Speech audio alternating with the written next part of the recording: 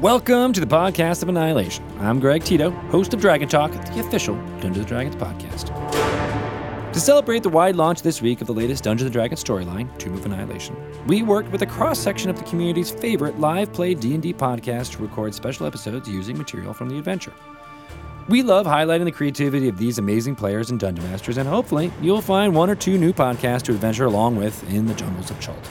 To find out more about these groups and the Tomb of Annihilation adventure, head to dnd.wizards.com/POA or check out our live video programming on twitch.tv/DND.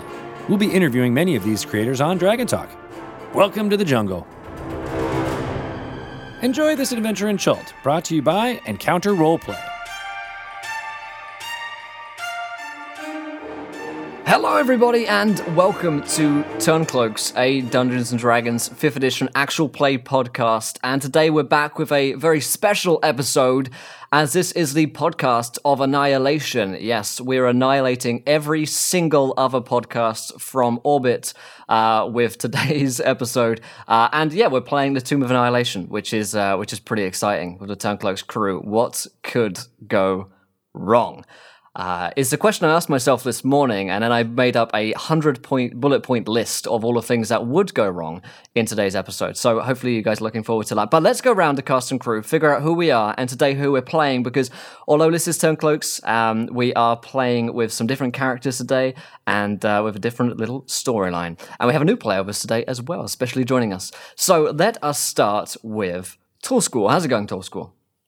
Hi, I'm Tall Skull. Glad to be here. Kind of concerned about being annihilated by giant undead dinosaurs and things. I have watched and read a little bit about the whole Tomb of Annihilation, and yeah, we'll see how this goes. And I am playing Gavin Fjordhammer, who is a 32-year-old blacksmith.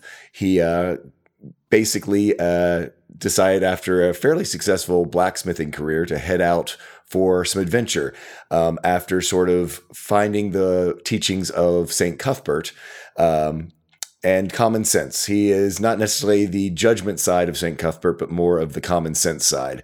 And after years of studying with some local clerics and sort of using common sense around his business and being a blacksmith, went out into the world and slowly has become a paladin of St. Cuthbert, traveling the countryside. Gavin's a big man. He worked with draft horses and large animals and plows and steel. He is about 6'7", about 270 pounds, so really well built, and red hair, red beard, kind of rough and tumble guy. He does carry around a large cast iron skillet that he made himself. It's about 24 inches in diameter. He also uses it as a small shield sometimes, if necessary, because he likes to cook and he likes to eat, and he likes to make friends along the way, and that's how he does it. And that's a little bit about Gavin. I'm looking forward to hopefully, I don't know, solve problems with a well-cooked breakfast on Chult. We'll see if that works out for me. Little did the Lich know that a well-cooked breakfast was his one weakness.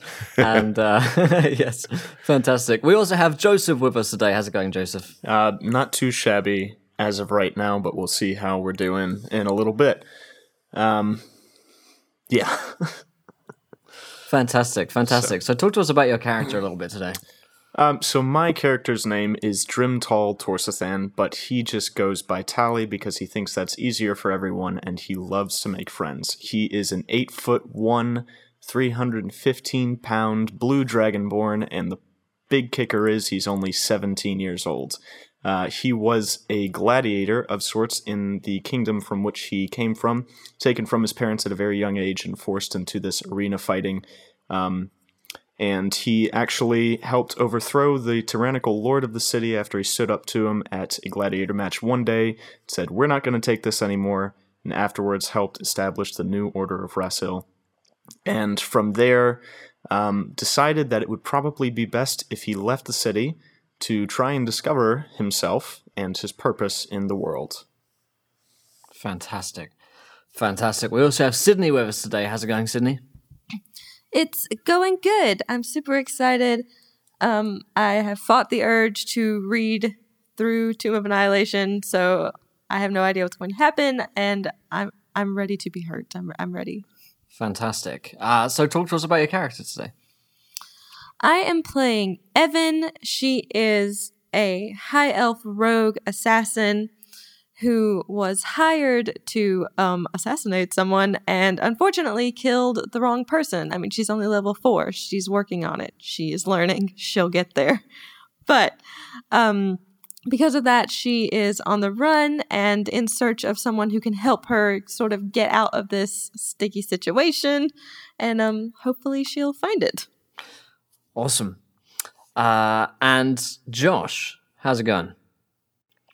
So, hi, I'm Encounter Josh. I will be playing Quinn Kalen of Clan Kane. He's a druid, a wood elf druid. He hails from actually quite sort of a forest out in the Arctic side of everything. He's pretty much spent most of his life on his own, traveling. He's not really great with people. He prefers the company of creatures and animals and all things that creep and crawl. And he has come this way, sort of found his way in this part of the land, making what little coin he can for being a guide of sorts, which is probably a terrible idea because guides are generally hired by adventurers, and adventurers generally tend to go to terrible, terrible places and fuck all of you guys. Just saying, because you're the reason I'm here, probably, and I hate you. Absolutely. And last but not least, we have a special guest from the You Meet in a Tavern podcast. How's it going, Brian? It's going well. Glad to be here, and thanks for having me. Fantastic. So talk to me about Cohen today. I am playing Cohen Blackfang, a 21-year-old human fighter. He's about 5'8", 190. Orphaned as a small child when his village was burned to the ground.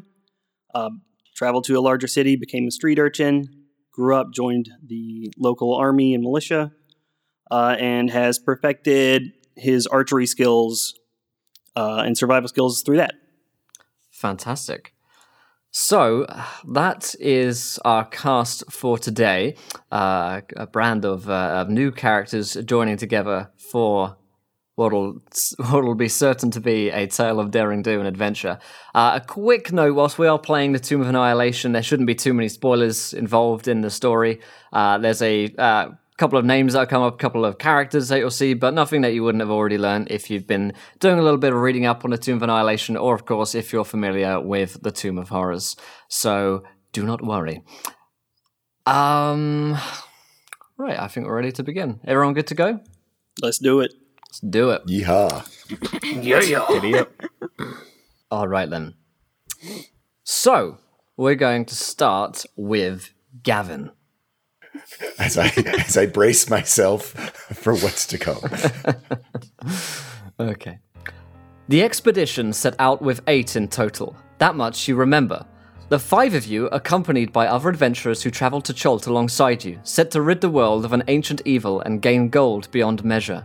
There was a veteran scout to lead the way, an expert trap maker, and a young bard for companionship. Your fellowship travelled across seas roiling in chaos until you reached the verdant jungles of Cholt. There, you remember you made camp along the beach before cutting through the thick jungles to make it to your destination, the Tomb of the 9 Gods. Why does everything else slip away from your memory? Why can't you remember? As you lie on your back in the darkness, you hear the footsteps of an unknowable horror coming closer, and you begin to remember. Gavin, time is short. I've managed to wake you up, but if your friends are going to stand any chance, I need you to remember. Gavin, remember! Gavin, you wake up.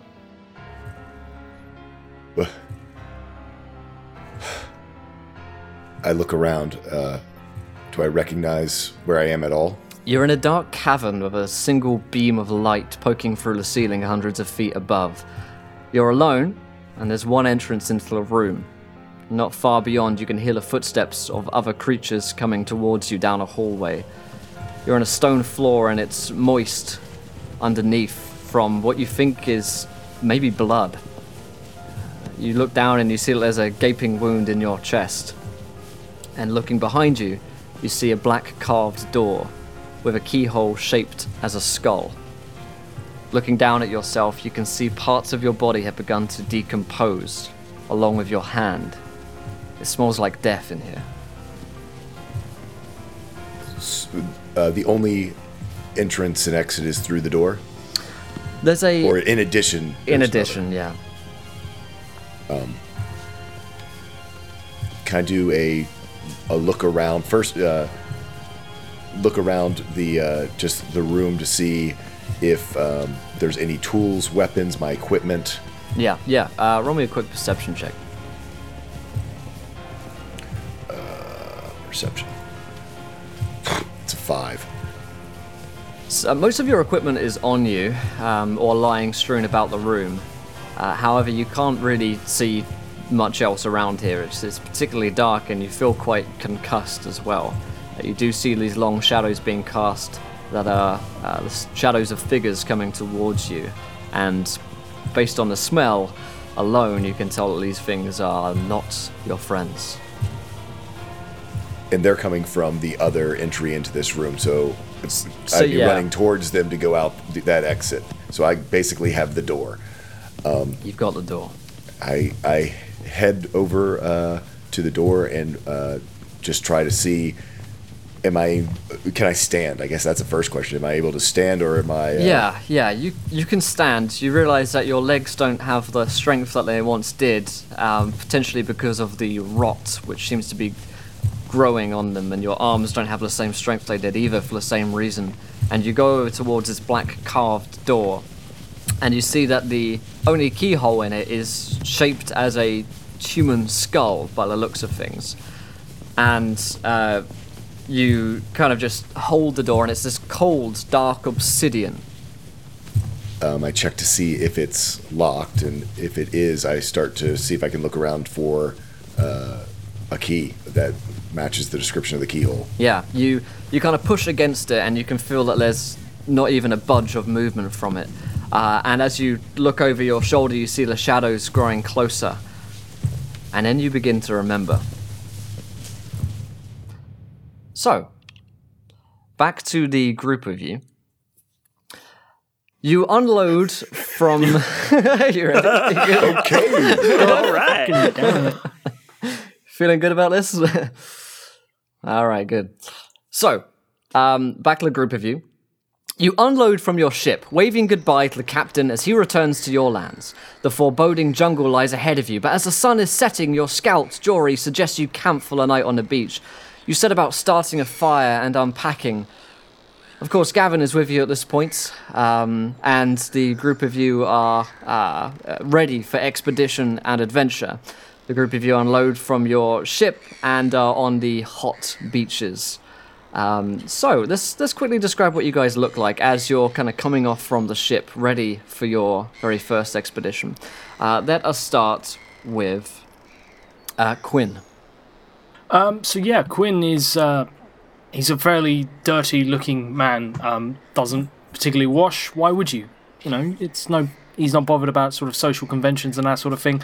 He's wearing very worn, dirty, studded leather armor. Across his back is a large wooden circular shield, and hanging from his hip is a blade.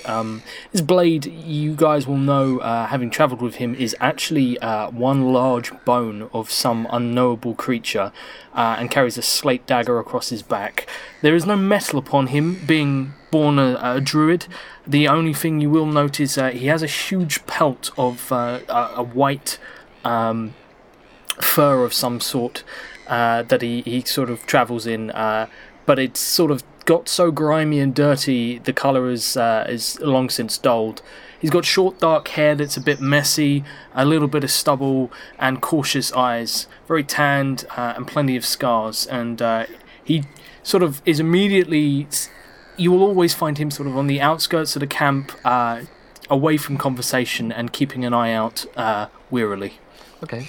Tally. If you could give us a brief description as well as you step off from the boat. Yes, he's once again extremely tall, 8'1", very muscular. He's wearing these kind of beat up clothes, but very simple. It's a chainmail shirt, essentially, with a tunic over it, and his arms are bare to show off their impressive size. Dirty beat up pants and boots, and he's decked out with weapons. He's got 2 hand axes and a longsword by his side, and a trident and a longbow over his back. Nice. Evan. Evan is very tall and slim. She's probably like 5'10", and maybe like 130 pounds. She's got very long, dark, almost black hair, and she wears like a leather armored vest sort of thing. But since it's the summer, that's pretty much it, just to make sure that she doesn't die from heat. And some boots for trekking, and always has daggers on her, and looks kind of scary, like someone that you like wouldn't talk to in high school, you know what I mean? That kind of thing. Think like Katniss, but like a lot meaner. Okay. Cohen. Sure. Cohen is a young 20s looking male, 5'8", 190. He has leather armor. None of it matches. It's all varying degrees of wear and degrade. Stuff that he has accumulated over time. Very unkempt. Doesn't remove his leathers often because in his previous, growing up, if you removed something, it was stolen from you. He carries a small black onyx knife at his waistband. That is the only thing that he owns from his childhood before he became an urchin. And he has a longbow and a quiver of arrows slung over his shoulder. Fantastic. And of course we already know what Gavin looks like as he steps off from the boat. But alongside him are the rest of your companions. Jory is a human scout, a veteran of these jungles, a man of few words, and he's been keeping himself to himself on the boat, but sets about making the camp. You also travel with another rogue, whose name is Eddie. He's said to be an expert with traps, and with short kind of spiky hair, he immediately sets to making the camp secure. And last but not least, you travel with Lacey. She's a bard, and she's the youngest amongst your group, probably about 16, so just younger than Tally. And she knows the tales of the Tomb of the Nine Gods and the legends behind while you're traveling there. So you guys set about your camp and set up for the night. You hear the distant calls of strange creatures, and as it grows into the night, it does become quite cold. So this campfire is a chance for you guys to do whatever it is you want to, really, and kind of... You've been on the boat, but it's not a great experience to meet people whilst traveling at sea, and some people will just lock themselves away or just constantly be throwing up. So this is your first time on dry land, really meeting each other. So what do you guys want to get up to tonight? Gavin's cooking. He's got out Agatha and is, finally off the boat and getting a chance to do some real cooking of some appropriateness for all of us. He's got rashers of bacon, whatever we have, supplies-wise. Before we left, I'm sure Gavin would have double-checked the stores. And so he basically is there, and he's he's kind of like a Food Network cook. So he's sort of talking with everybody, kind of explaining how he's doing it.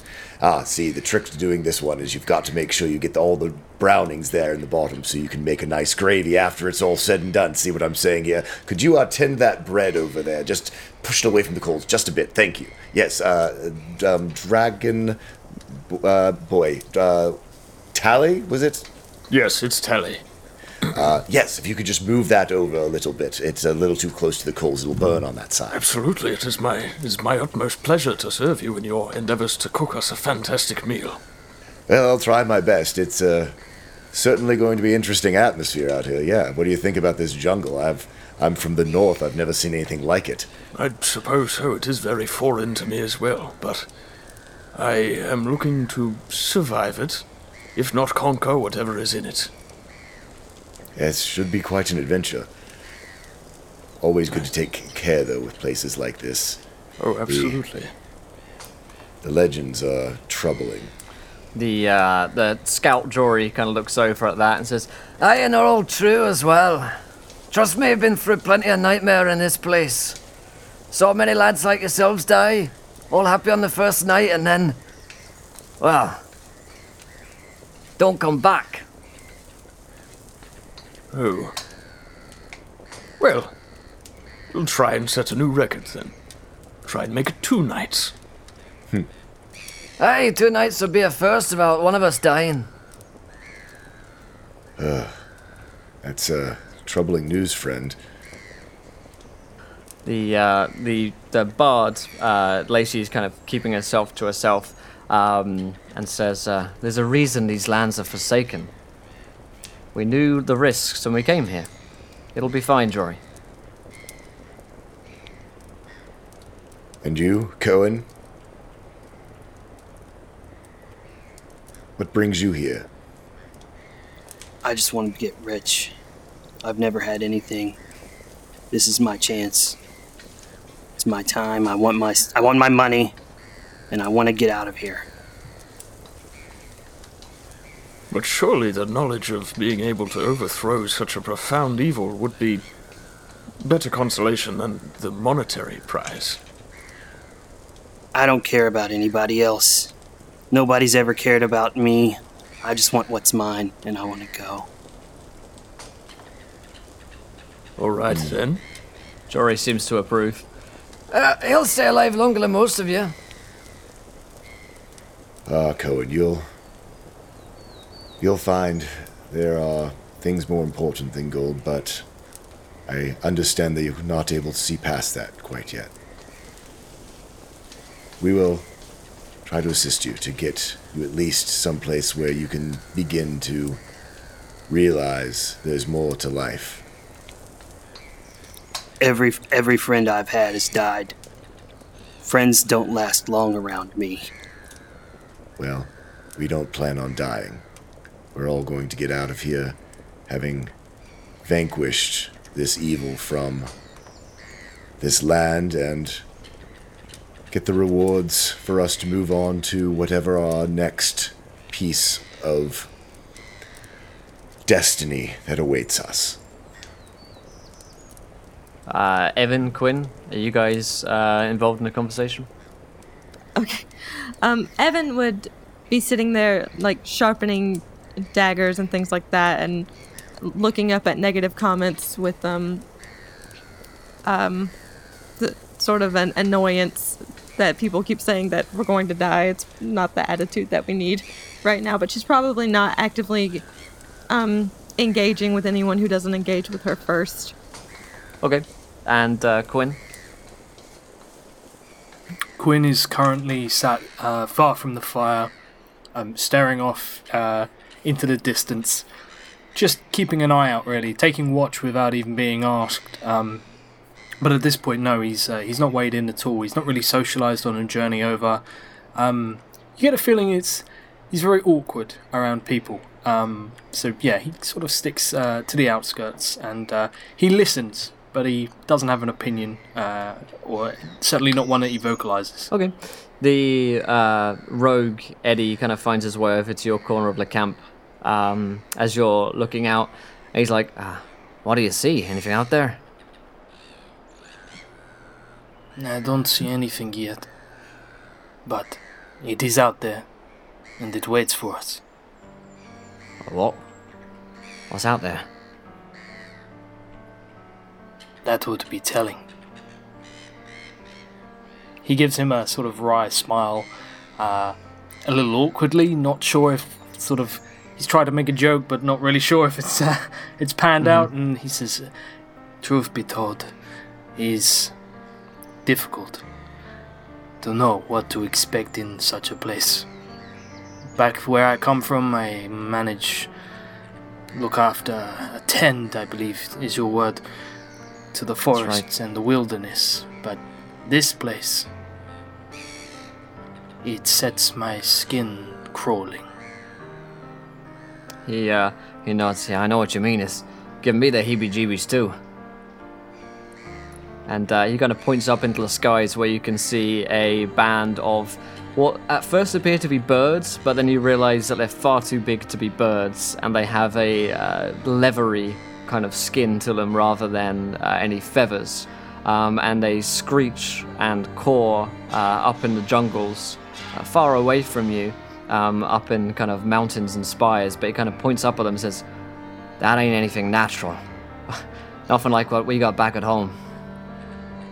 Quinn reaches out a hand, places it sort of on his arm and just lowers his pointing hand and says,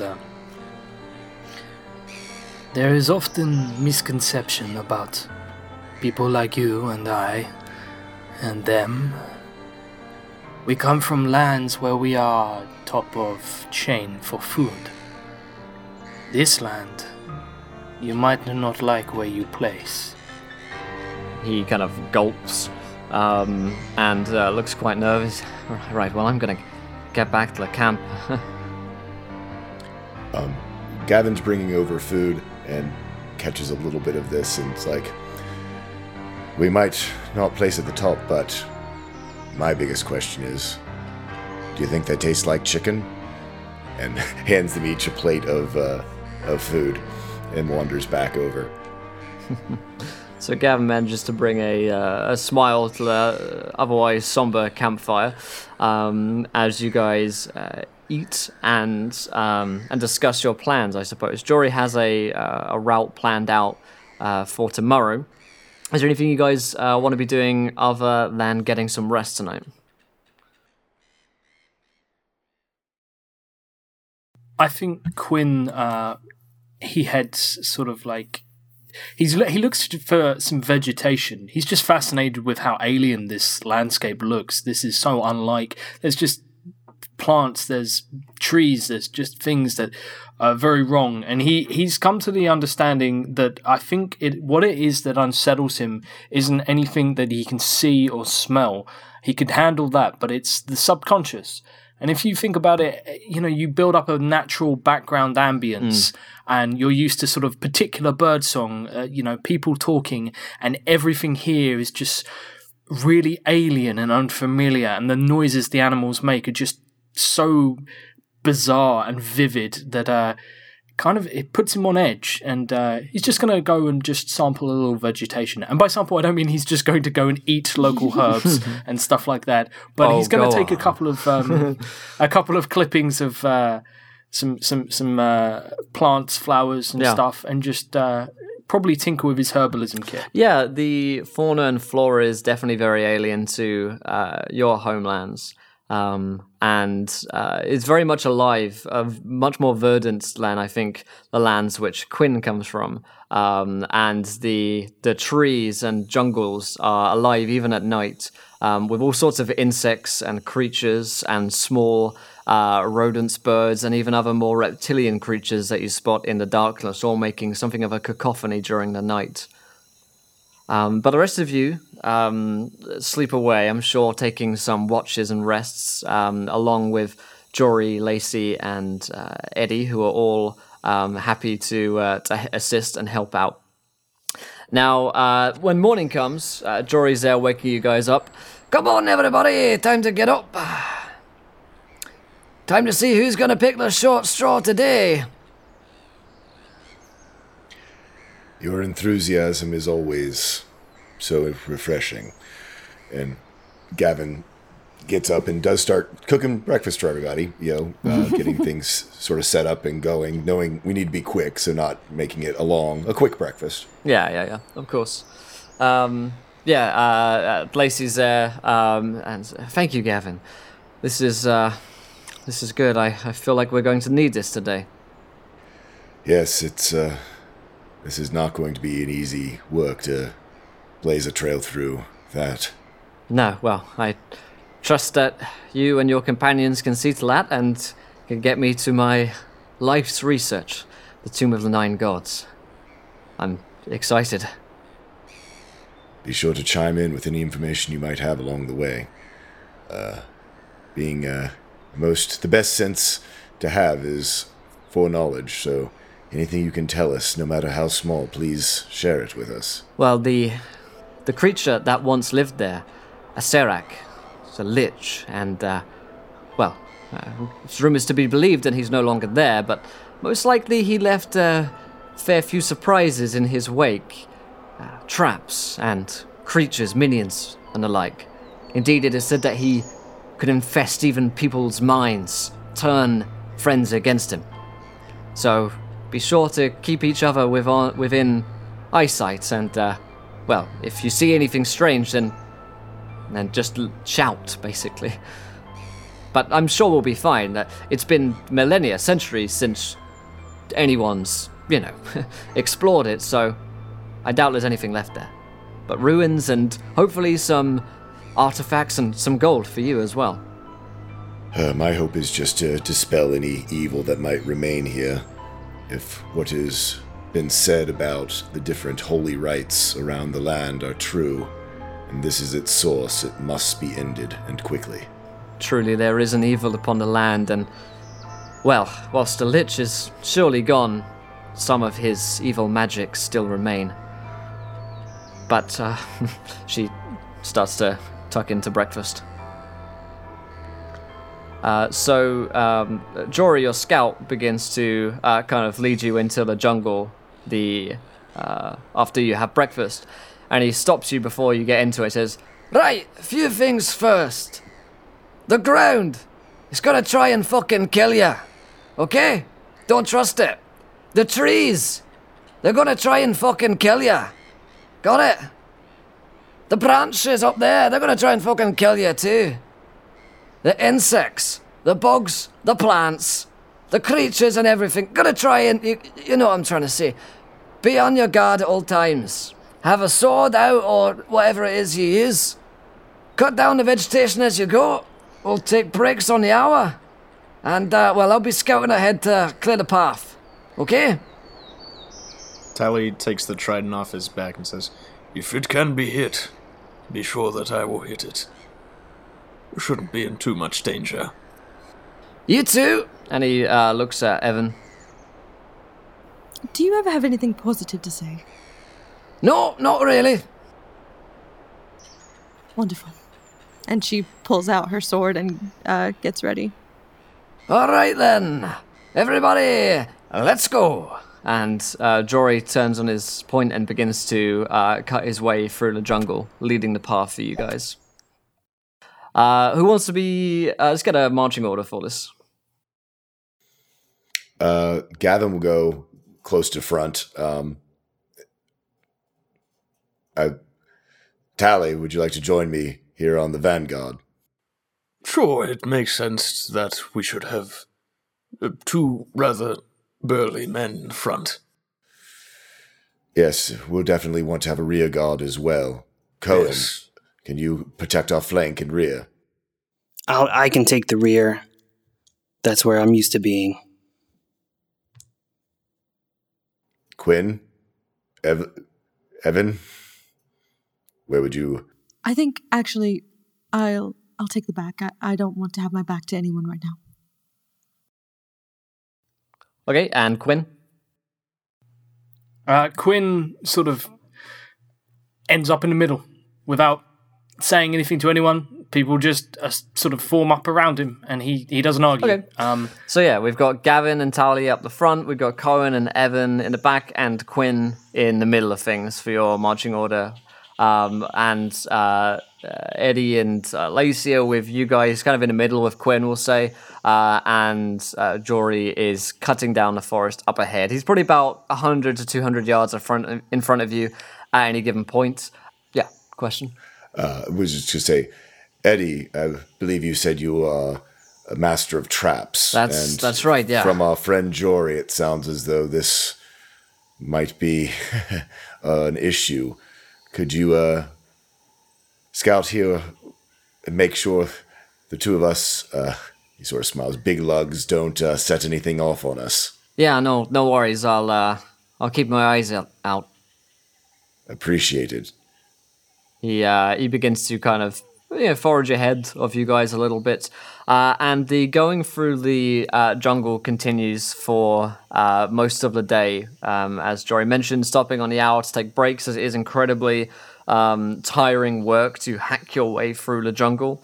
And by the end of the day, you will have a level of exhaustion from going through this incredibly hot and thick environment. Actually, it's like swinging your sword arm every 10 seconds to hack a bush out of the way, or to get something out of the path or to jump over it. It's particularly difficult going.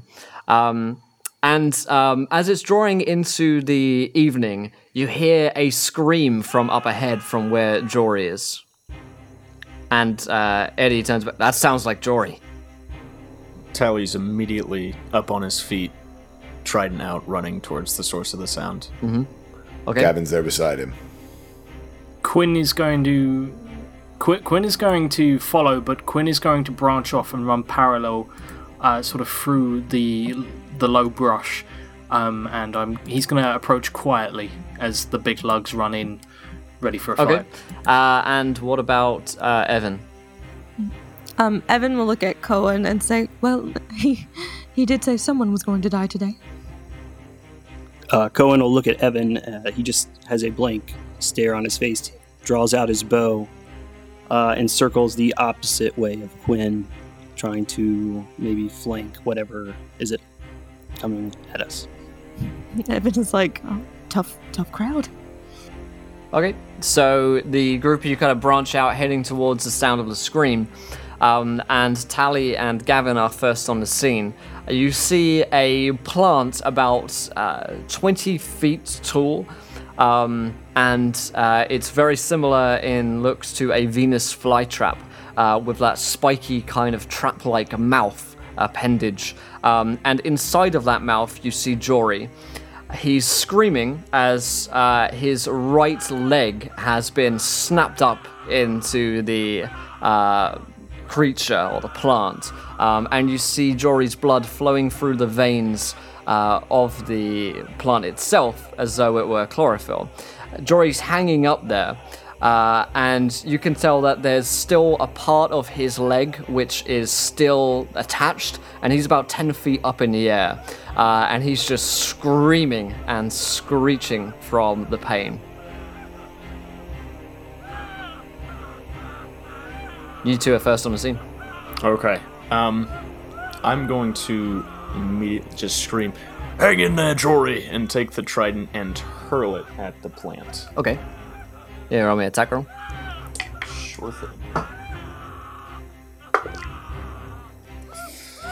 Good lord. Alright, we got a whopping 10.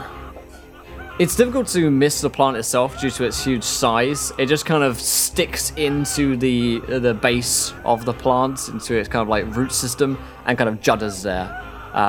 The plant itself doesn't seem to be particularly phased, and has stopped moving ever since it started to eat Jory. Immediate diagnosis from Gavin is that Jory is not going to survive losing a leg. Yeah, no, I was wondering about that. Still, we're not going to leave him here. Gavin's going to go up and at least try to knock the plant down so we can recover Jory and do whatever we can for him. So he's going to run forward with his warhammer. "You will not take one of us so quickly." And swings his warhammer for an 8. Yeah. Okay, so you kind of like smack it into the base of the plant, and again, you leave a marked dent in it, but it's like cutting down a tree. This thing is thick, and like very kind of fibrous as well, difficult to cut through. At about this time, Quinn and Cohen and Evan kind of arrive on the scene, having kind of flanked around the creature. Quinn is going to cast a spell. He's going to cast Barkskin on himself, for starters. Okay. And then he's going to do something else. but you'll see that in just a moment. And I'd like to roll a stealth check to remain unseen. Yeah, go ahead. That's okay. 23. Yep, you are pretty well hidden right now. Fantastic. Okay, Evan and Cohen, you see Jory hanging from the creature 10 feet in the air. So I'm gonna try to do something weird. Okay. I have a poisoner's kit. Mm-hmm. So would it be possible to go up to like the base of the plant or the stalk and cut it open and like put poison in it and see if that affects it at all? Yeah, you could. That's definitely possible. Okay, I want to do that. Okay, roll me on your poisoner's kit. What do I roll for? It's 1d20 plus, I don't know, is it like wisdom? Proficiency and then plus wisdom. Yeah. Cool. All right. Let's see how this goes. Yeah, 5. Yeah, you kind of cut it open and start sort of like pouring the poison inside the creature. You realize that the amount of poison that you have is probably not going to be enough to do much to the creature in the short term. Potentially long term, it will have more damage, but this thing is like pretty big, and you're poured in like a flask full of poison. Yeah, gotcha. Damn it. So Cohen. As Cohen kind of emerges from the brush and undergrowth, he draws his bow. And before taking action, he's going to scream out, Gavin, he's a goner. Do you just want me to put him out of his misery, or are we really going to go through with this whole savior thing? He's currently Jory's still alive. Yes. He's screaming from the leg, which is almost completely severed, and you can see him. He's like reaching for a knife, and he looks like he's about to like cut the connection that is there on his own leg. So I'll go back to Cohen. Don't kill him. Try to shoot him down. Cut the tendon. Shoot the tendon. Very well. And so I'm going to knock an arrow and shoot for the tendon. All right, give me an attack roll. That's an 8. Okay. It's not a. We're like the worst group ever. Yeah, we're doing terrible. We can't hit a tree.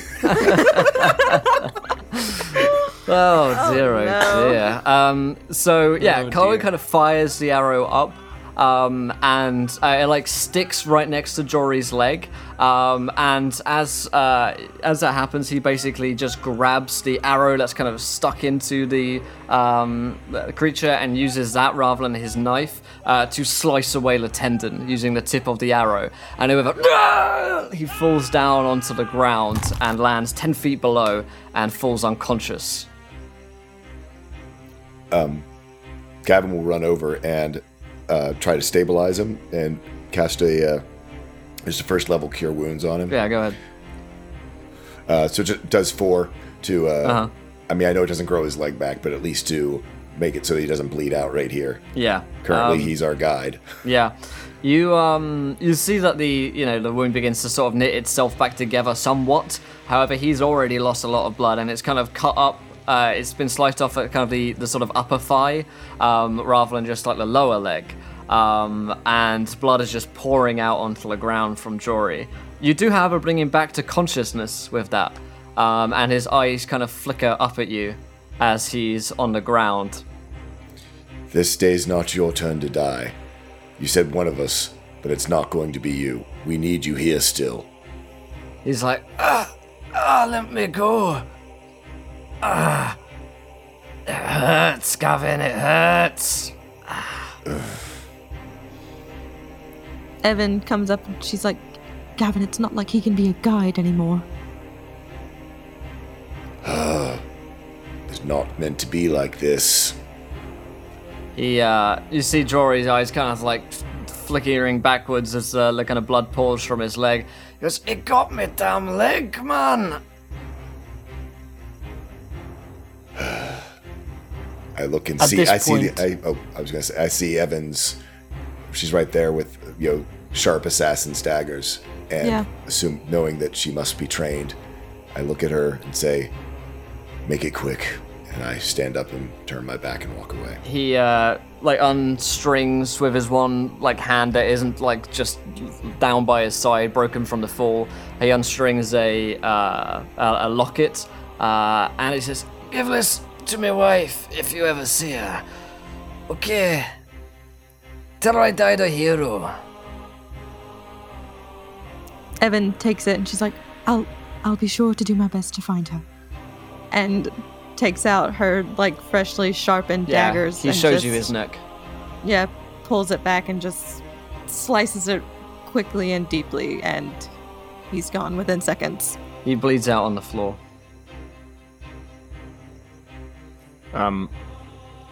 While that's happening, I just want to check and see if there are any other plants in the area that seem like this plant, and just want to see what that plant roll me a is perception doing. check. I'm good at those. Sure I am. That's another 10. You see that you're in a forest of them. They seem to be everywhere here. And the one that ate Jory has turned red, where previously they are green. You know how plants get green from the chlorophyll running through them? This one's turned red from all of the blood that seems to be going through its veins. And it seems to be growing larger as well from the blood, and it just kind of shoots upwards, growing like a plant would, just in quick motion for a plant, I suppose. They're surrounding you. However, you do think you could escape their snares, which are on the ground. If you can imagine a rope trap that would swing you upwards, that's essentially what they have on the ground. They have little vines that if you step on them will just whip around your foot and pull you upwards into the mouth. These could be avoided, though. Okay. So I just turn to the group and say, We must keep our guard up, and whatever you do not step on the vines. That is what they used to trap us. If you do, have a knife ready. You'll need to cut yourself loose, preferably without cutting your lone limb off. Eddie says, "Why doesn't me and Evan, we can try and scout ahead and plot a path?" We much appreciated. Your eyes are much better than ours. I think that's a good idea. Yes. Okay. The young girl Lacey kind of sticks close to Gavin, and seems to see him as a protector. So Evan, you can roll me a investigation check, and Eddie will as well. Okay. Cool. Eddie rolled a 16. I rolled a 4. Okay. It's just not a good day for this game. No. Between the two of you, however, you can plot a route through this forest of gigantic man-eating plants.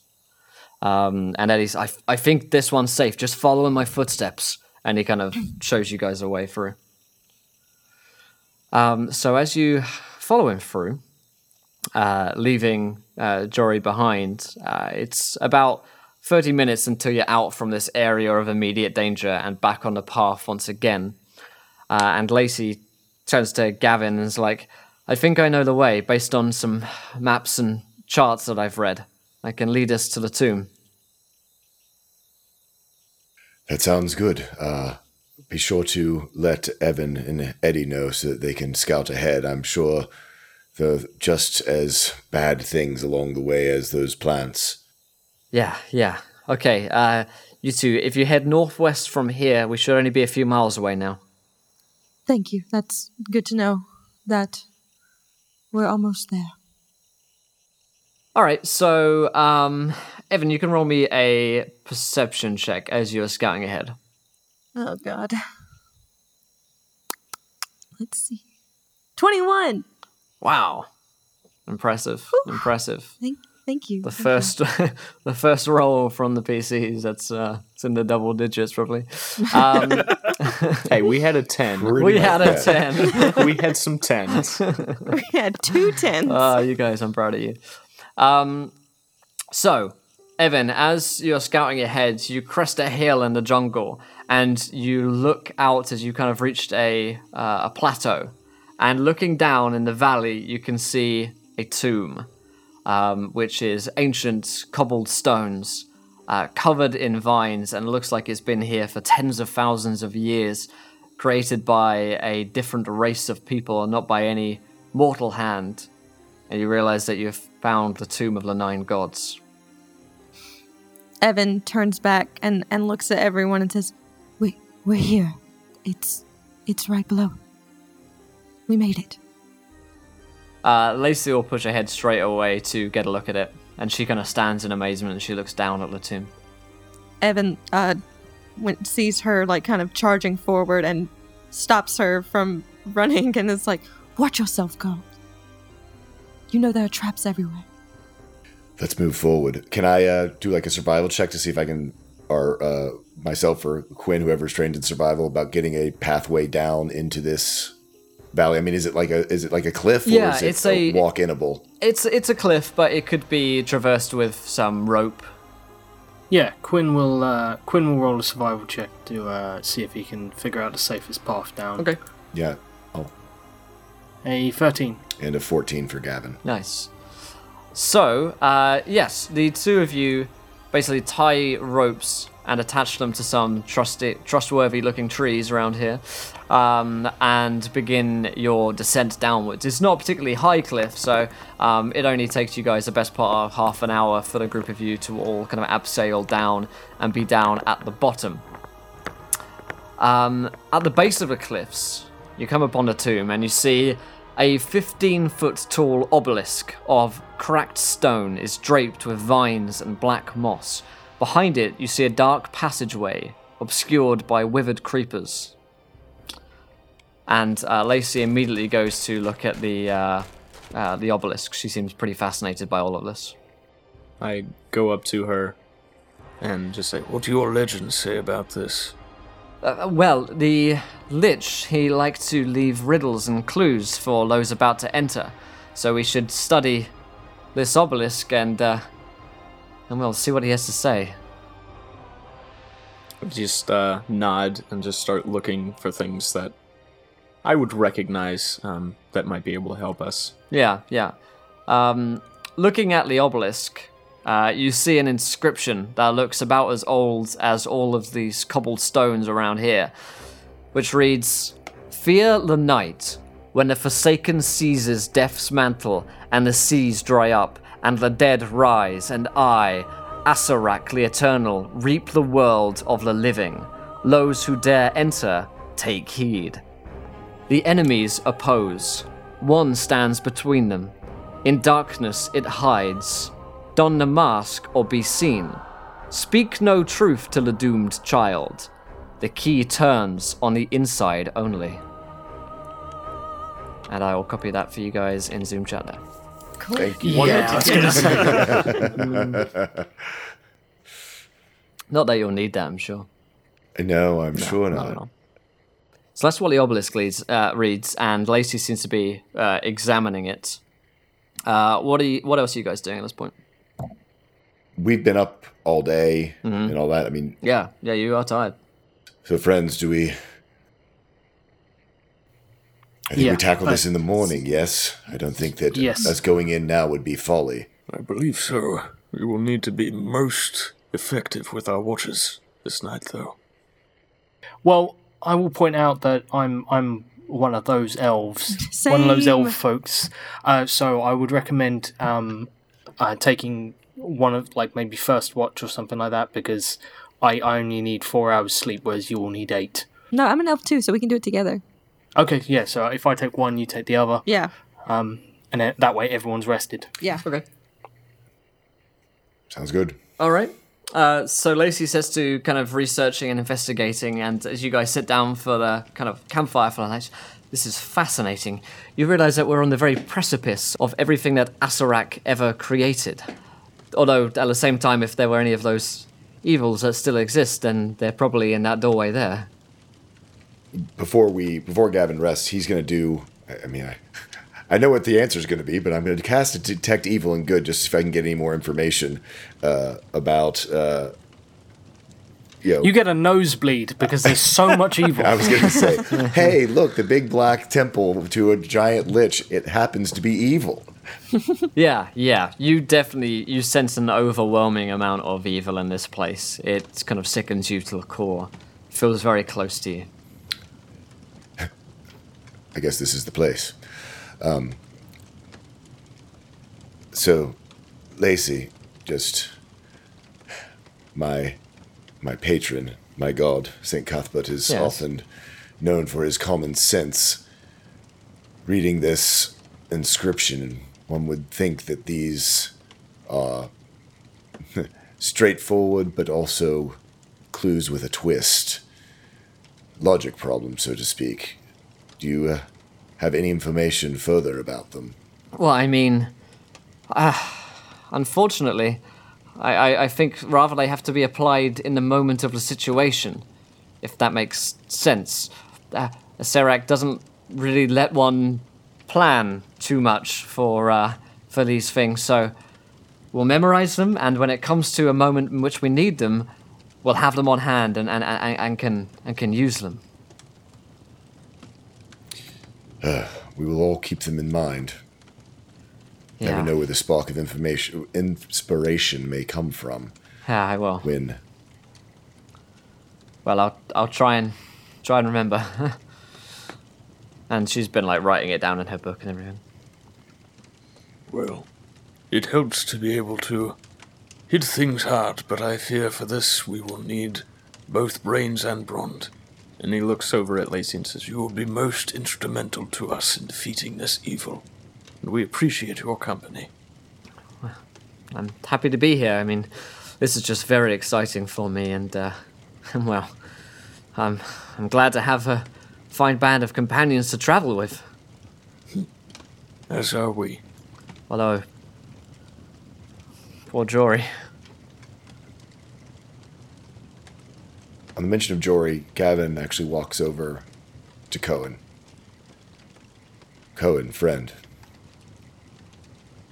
You were the one who was being the true friend back at the clearing with Jory.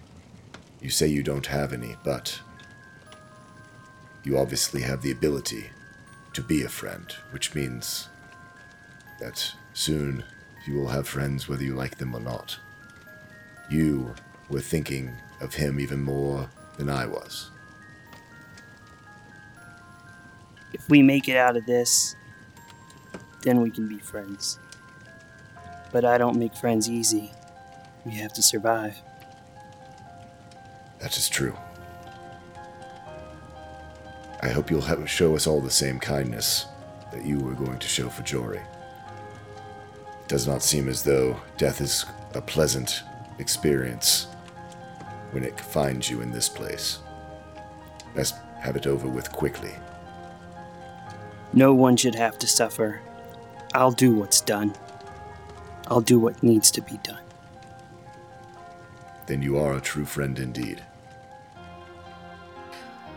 So as you guys camp and Quinn takes the first watch outside of the Tomb of the Nine Gods, you guys take some rest and prepare yourselves for the true threat in the morning. However, as you guys are asleep, or in a trance-like state if you're an elf, you feel yourself unable to move, as if you're in a night terror. You feel yourself awake and conscious, but unable to truly move yourself around, and as you begin to panic, you realize that you can't move at all, and it becomes very difficult to breathe, and you look around you, and you realize that you are physically restrained as well by bonds of vines that are wrapped around your hands, and you begin to panic as you realize this and try and kind of scream out, but you realize that you're under the effects of a silence, and no sound comes out. You then look up around you, and you see a fat crone standing in your camp. She looks like she's been sewn together by different pieces of body parts. Some of them human, others amphibian, reptile. some of the pieces definitely are not from the same person, and they're disproportionate in age. And she's wearing this filthy rag. And you guys, as you're kind of just looking at her out in this camp, she begins to smile, and you see a very toothy, rotten-toothed grin kind of come out. Oh, welcome. I see you've made it to the tomb. Well, it's been a pleasure watching you, but I wouldn't have been able to do it without the help of Quinn here. And you look and see that Quinn is standing next to her and not wrapped in any vines, and seems to be completely unharmed. It has been interesting watching you all traipse your way through this place, desecrating it with your filthy footsteps. But now you're here. Now you have finally arrived. Oh, it was so fun watching them. But now the time has come for a few of you to become more acquainted with the needle and the thread. And from out of her backpack, she gets this wicked-looking, like, sewing instrument out, which has dried, encrusted blood, and you can see that's how she stitched herself together. And she says, It would be fun to just stitch out your eyes now and replace them with something else. But, no, I think I'll let you enter the tomb and see what the master has waiting for you there. We'll only need 2 of them. And she points at Lacey and Eddie. Those 2 will do. Come to me. And as she kind of extends her finger, the 2 of them are kind of being, like, slid across the ground towards her as if by a telekinetic force. And you see, Gavin, as Lacey is passing by you, from her pocket, she slips you a key as she's going past. Am I able to move enough to take it and pocket it? Yeah. Okay, yeah, no, I take it, absolutely. Oh, man, there's nothing I can do, is there? Yeah, the 2 of them are kind of slid on the ground over towards this crone, and she smiles again as she kind of picks them up and says, Well, I do hope that you enjoy your stay, but the 4 of us have some fun to have. And as she does that, she places a hand on Quinn and a hand on the other 2, and you see them just twist and warp and fade. And you guys are now freed from the silence and your shackles. So Quinn's gone, Lucy's gone, and Eddie's. Lacey. I'm sorry, Eddie and Lacey are gone. That's right. So now is the group of you. What was that? Monster. It was proof that we can't trust anyone anymore.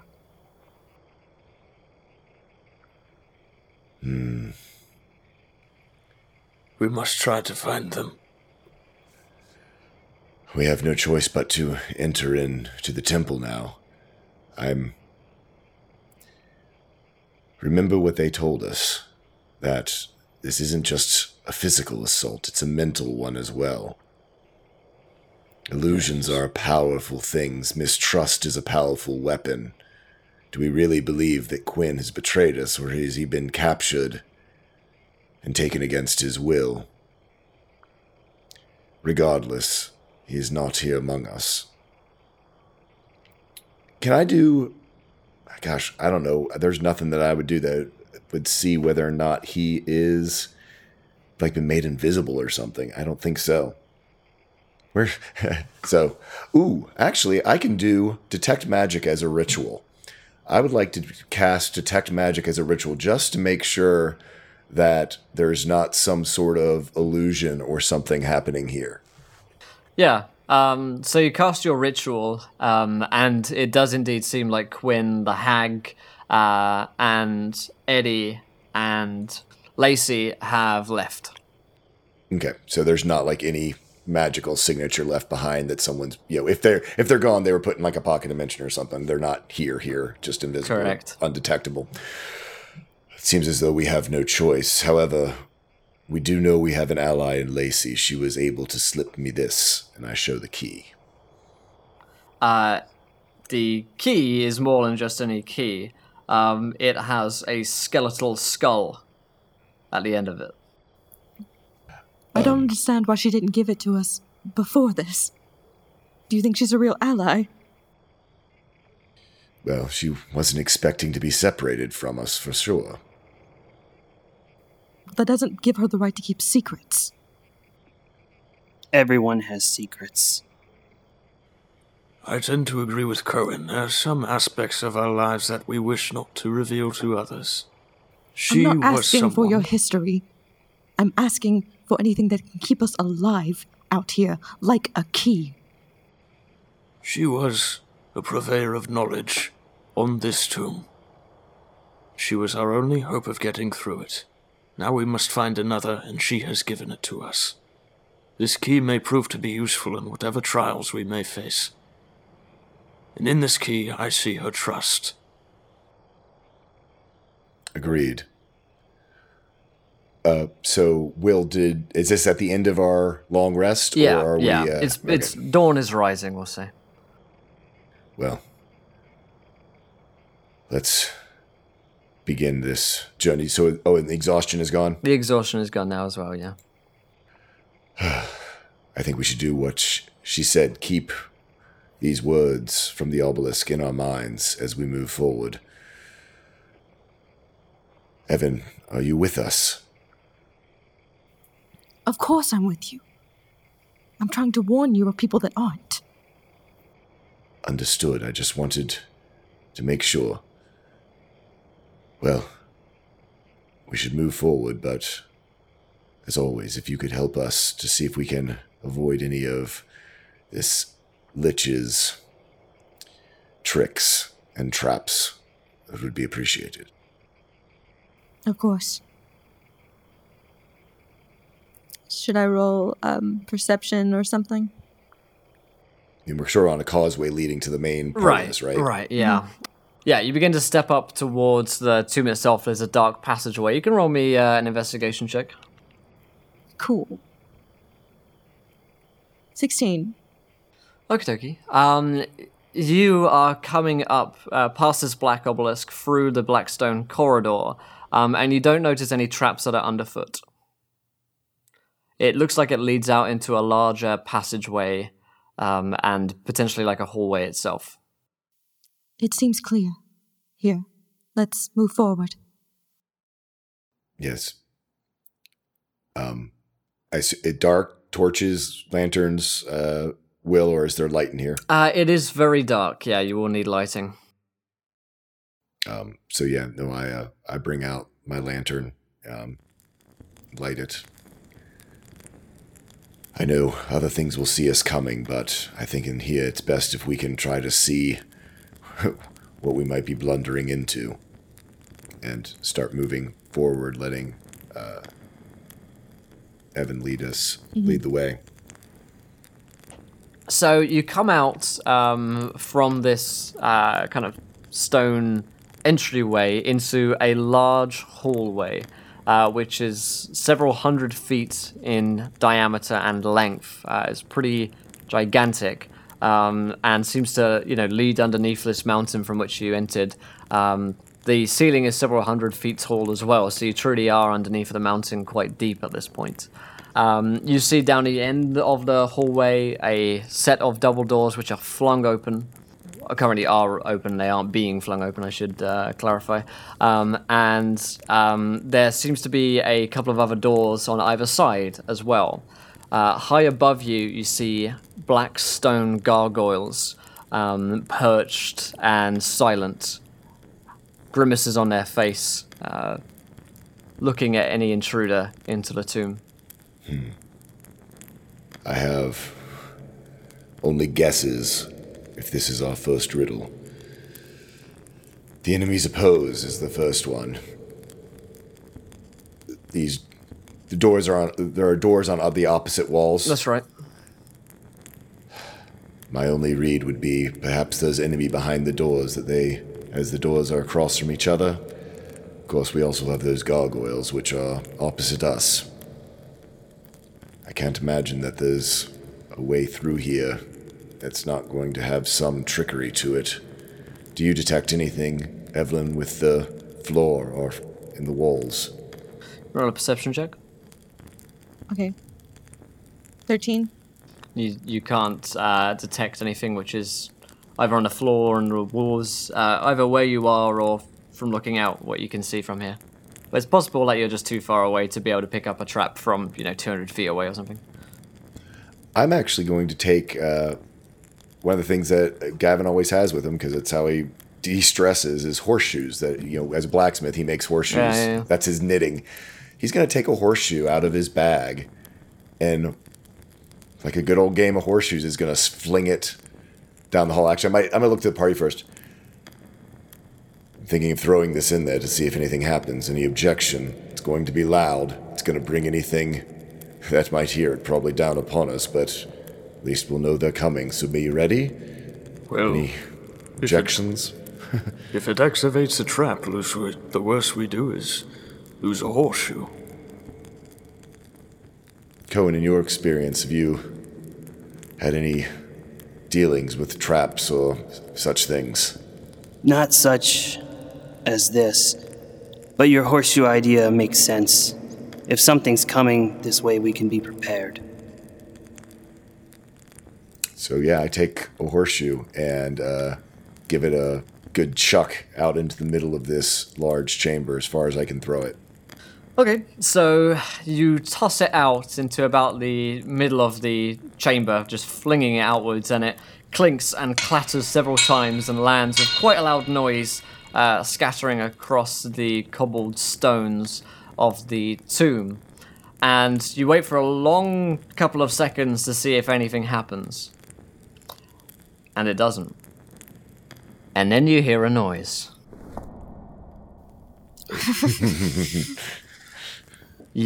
Tally. Go ahead. Tally's hand is immediately at his sword, and he has it drawn. It's ready for anything. Yeah. You hear a loud chittering from the opposite door, several hundred feet away from you. And several of the other doors begin to have that sound as well. The sound of running footsteps of a lot of people coming towards you in a shambling moan. And you hear this overwhelming kind of moaning, almost yearning kind of screech of a dead, dying, lifeless creature. And as several hundred of these things break out from down corridors, you notice that they are undead. Their flesh hangs loose from their skins. Their eyeballs are festering and dead. There is no life behind their eyes, and they are coming towards you at all angles, a veritable horde. But you do notice something else as well. The two doors in the center of the room fling themselves open and nothing comes out from them. However, you are facing zombies ahead of you and to either side of you as well, and the center of the room is about 150 feet away.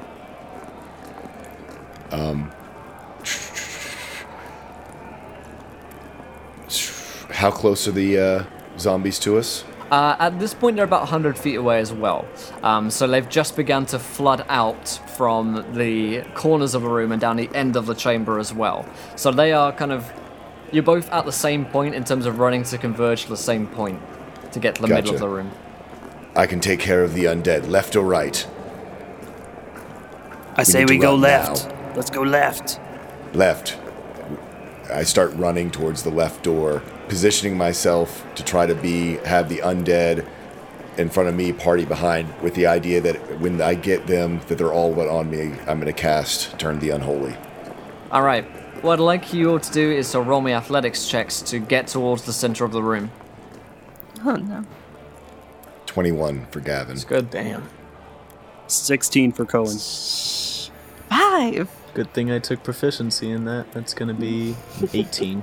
An I 18. got a 5. 16 from Cohen and a 5 from Evan. Alright, so the group of you rush towards the center of the room as hordes of zombies pour in from every angle like a tide of rats falling over one another to get at your delicious flesh.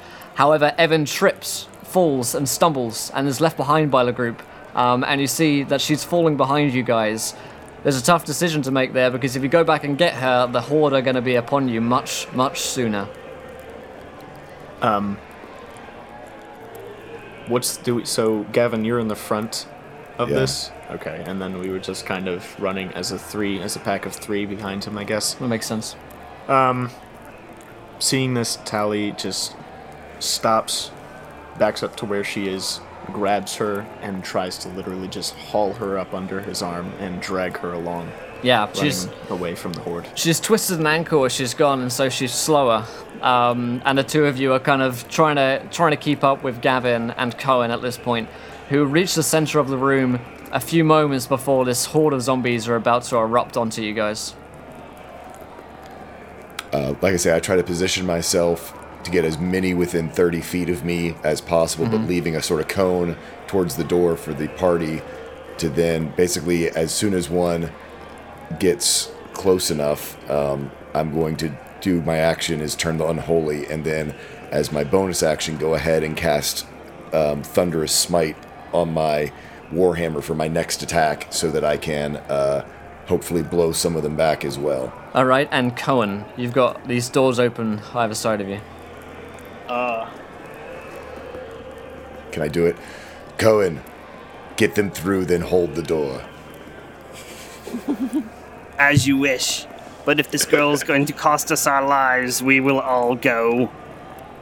You're gonna rush for the door. All right, so Cohen just bolts for the door, and Gavin, you are holding back a tide right now, as these zombies just begin to kind of claw onto you, and with their festering wounds, try and club themselves onto you, and you turn them back with your what's it called? Turn Unholy. Turn the Unholy. Unholy. Yep. And you see them kind of flee the light, many of them. And you know, they hate this. You see that their flesh just kind of sears and burns away, and a fear grows in their eyes as the first wave of them kind of fall back around you. However, they're coming from behind you guys as well. And you know, it's only so long that you can really hold out against actually hundreds of these creatures. You can buy them some time, but Tally and Evelyn, I need athletics checks from you guys once again. 15. Nice. 21. So the two of you rush into the room with Cohen as Gavin, I'm going to hold against this tide, and the three of you can now roll me a dexterity saving throw each as you rush into the open door. Jesus. Right into the trap. Oh my god. Cohen got a 19. It's pretty good. Tally got a God. 6. Alrighty. So, Evan got an 8. fantastic. So, Cohen, you dodge to the side as the wall collapses on Evan and Tally, crushing their bones and bodies, splitting them apart as their organs and pieces of body just splatter out. But you manage to dodge aside from the wall as Gavin is holding these doors, and the wall is just closed in front of you, and all you've got is a passageway behind you. Okay. Cool. GG. Get wrecked. Pretty much. So wait, are Gavin and Cohen now Separated. split They are apart? split apart, yeah. Great. All right. Oh yeah, you're the ones who are in trouble. Everyone else is dead. Hey, you betrayed us, man. Yeah, you can't talk, Josh. Vile betrayer. So, Cohen, you're running down this corridor. You kind of have the option to run down. All right, Turn and no choice. fantastic. So, you rush down the corridor, and Gavin, you're kind of fighting against this tide of zombies that are just kind of beating their way against you, trying to wear you down. And you feel the stone beneath you moving. And as you're stood in the very center of the room, you feel it just kind of push down below you. And you fall downwards with the stone. As this kind of tide of zombies fall in around you as well. But you're kind of going with the stone, whereas they are falling onto it and splatting down onto it. And you feel the stone is moving downwards with more and more force, more and more pressure and speed, until it reaches the bottom. And as it reaches, you are thrown against the wall. And you can roll me a Constitution saving throw. 7. Fantastic. Gavin, you are knocked out, unconscious. Cohen, however... Good luck, Cohen. Yeah, all right. Let's do it. So, Cohen, roll me a perception check real quick. That's a natural 1. Oh. Oh, no. Good thing we had good dice for you today, Will. The dice say that the game is over. I was literally typing out, "Oh, go easy on the new guy," and no, then don't. nope. All right. So, Cohen. You see the door at the end, which has a beam of light underneath it, which signals freedom, and you're rushing towards it until you look down at your foot and you feel this incredible pain in your foot, and you look down and you realize that you've stood through a spike which has gone all the way through your foot, and you just scream out in agony as your foot has been completely kind of just impaled upon this. You're still alive though. Oh, good. Excellent. I'm sure I will make this. I'll make it out unscathed beyond this. What do you want to do? I'm going to try and lift my foot free of the spike, I guess. Oh, yeah. You can roll me a Constitution saving throw. 21. It's damn good. So you just kind of like wrench it free with the pain, and just begin to hobble your way towards the door. And as you cast it open, you're out in sunlight, and the tomb is behind you.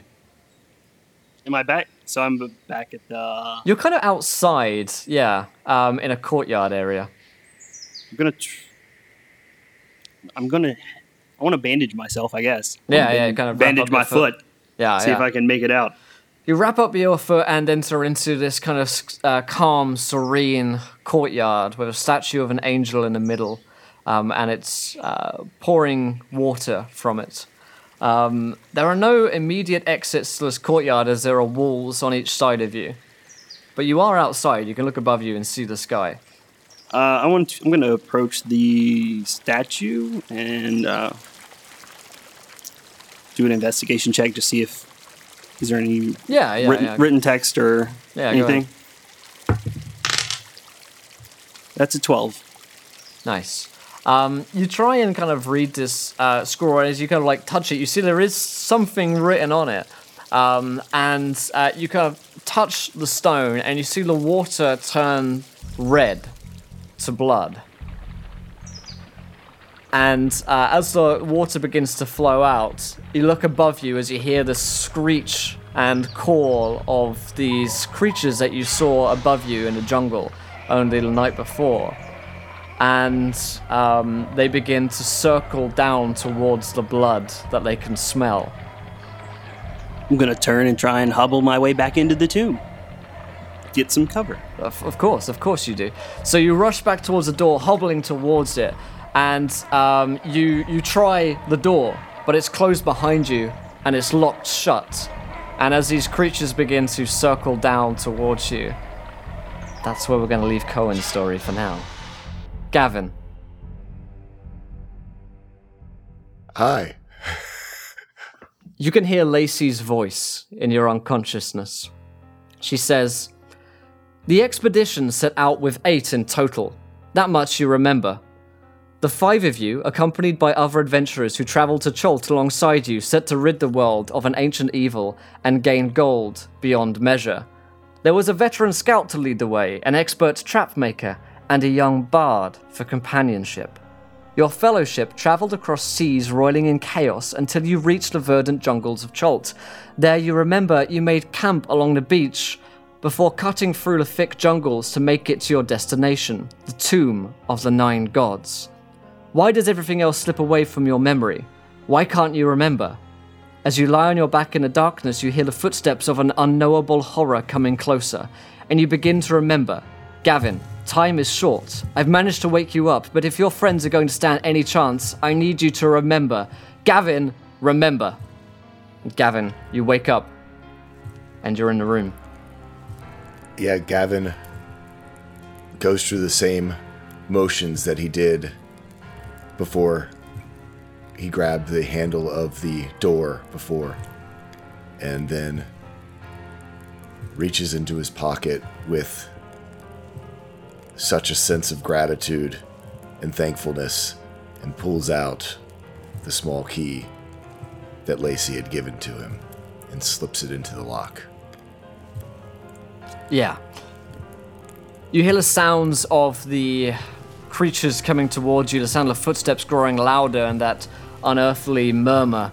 And you don't know how long you've been out, but looking over your shoulder, you see your former companions stumbling towards you, stitched back together by the crone's hand into one abomination, with the head of Evan, the strong arms of Tally, the wounded legs of Cohen, and the skeletal key opens the door into a dark descent. And as you turn and head down the passage, you hear a familiar voice. It would have been so difficult to move through such trouble, make my way through so many obstacles, so many traps, so much evil in this place. But why would I do so many things if I could just have somebody else go ahead? Spare me all the trouble, set off all of the traps, spill their blood in my place and carry what I needed all the way to the door. And now, it's just you, Gavin. You alone. But your friends, they are coming. And that is where we're going to wrap up tonight's episode of The Tomb of Annihilation. That's Sure. That was amazing. That was great. That's awesome. Wow. Josh, it's always Josh. Every damn Never time. trust me. It's Josh. Literally never Christ. trust me. No wonder you were late. I bet you felt guilty for what you were about to do. You didn't want to face us. I'm just like imagining the collective abomination that we became, and it's like, whoops, Oh, somebody man. skipped leg day. Oh my god. All right. Oh dear, my friends. But yes, that is where we're going to end tonight's episode of Turncloaks on the podcast of Annihilation. Hopefully you guys have enjoyed it. If you like this, you want to hear more, maybe, then you can come over to our feed. It's Turncloaks. You can find us on Twitter at TurncloaksPod, and you can listen to our very new adventure. By the time this releases, there'll only be about 3 episodes out, so it's a new podcast launching Dark Fantasy, very much in the style of this. There's going to be a lot of tears, and yeah, hopefully you guys enjoyed it, that. If you did, then please do let us know, as I mentioned. We'd love to hear from you guys, and hopefully we'll do more of these fun little adventures again. But let's go around the cast and crew. Did we enjoy ourselves? Where can we find one another online? Let's start with Tall School. Yay! All my friends died, and I'm in a tomb with the druid who basically gave us all to Asarak. Yay! No, it's cool though. Good adventure. I liked the sort of circular nature of it, that it was done in a flashback. That was definitely cool. I enjoyed it a lot. And it was great playing with you guys, with new different characters that we haven't experienced before, and having our guests in as well. That was awesome. So thank you all. It was great. I enjoyed it. Can't wait to play a full campaign in the Tomb of Annihilation world. Absolutely. Let's go to our villain of the night, Josh.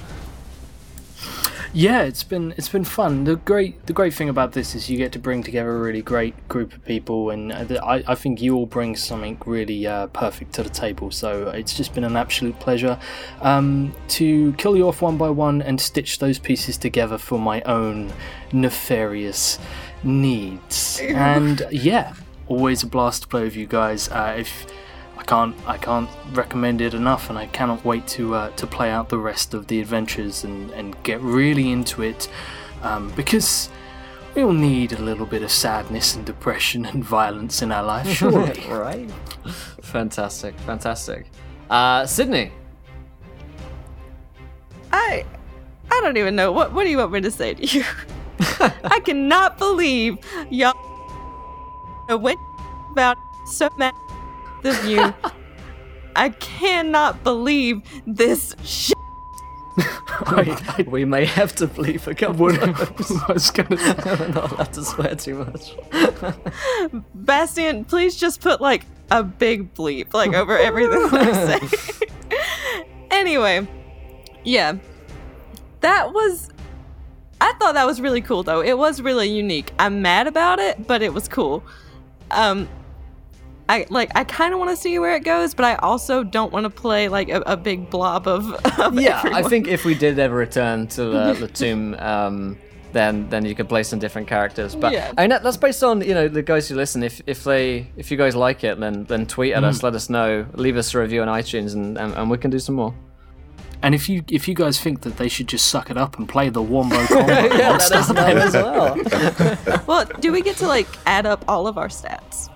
You're right. I would be. We kind of needed to have all of our stats add together with the way we were rolling tonight. Right? Yeah. It's kind of like a Voltron Voltron type deal. Yes, you formed the Voltron. You got the arms that come together with the legs and the head and everything. Think of it in a positive way. You're better now. Yeah. we rose, and now we're stronger. Exactly. We can rebuild them. We have the technology. But yeah. Fantastic. Joseph. A very well done episode. Great storytelling. It's just fantastic to see all the little twists that happened. And it's a lot of different deaths happen. You have sudden death, which is great, and then you have, I see death coming, and I'm Hello, terrified, death. which is also great. So, you got a pretty well-rounded way of telling a story here. It's just been all-around fun, even though I was splattered against the walls. It's fine. I can't complain about it because I had a good time playing. So thank you guys so much. Fantastic. And last but not least, our guest from the You Meet in a Tavern podcast, Brian. First of all, thank you for having me. This has been an amazing experience. At You Meet in a Tavern, we are more of a comedy podcast, like D&D podcast. And that is my first experience with Dungeons and Dragons. And this is my third, I guess, because technically I did another one. And amazing. I am in awe. What you all do is simply fantastic. Thank you so much for having me. You can find me on the You Meet in a Tavern podcast. I'm on Twitter at Stasis4Life. We have on Twitter You Meet in a Tavern at YMIA Tavern. Again, thank you so much. This was... I'm speechless. Oh man, I'm so glad you enjoyed it. And this was so much fun. I had a lot of fun playing with the You Meet in a Tavern guys as well. They have a fantastic show. You guys should definitely. I keep saying definitely. We love Jeff. Jeff is a great guy. I mean, they have a fantastic show. You guys I can't say it. Oh, it's gone now. They have a fantastic show. You guys should definitely check them out. There we go. There That's we the go. take. That's the charm. Nailed it. Nailed it. Yeah, put that in there. Again, thank you guys so much for listening to Turncloaks. If you like this style of role-playing, it's dark, serious fantasy, you can find us at Turncloaks on iTunes, Stitcher, Podbean, Podomatic, Pod, whatever the hell you like, my friends. Find us online there. Give us a review. Tweet to us at TurncloaksPod. And the cast and crew are here from Encounter Roleplay, which is on Twitch, Twitter, website, at EncounterRP. Come check us out. We live stream Dungeons & Dragons basically every day, and we do podcasts like Turncloaks as well. So other than that, guys, good luck in the tomb, should you venture in there. And until next time, try not to roll too many net ones, because we want to be here laughing when you do. Good night, everybody.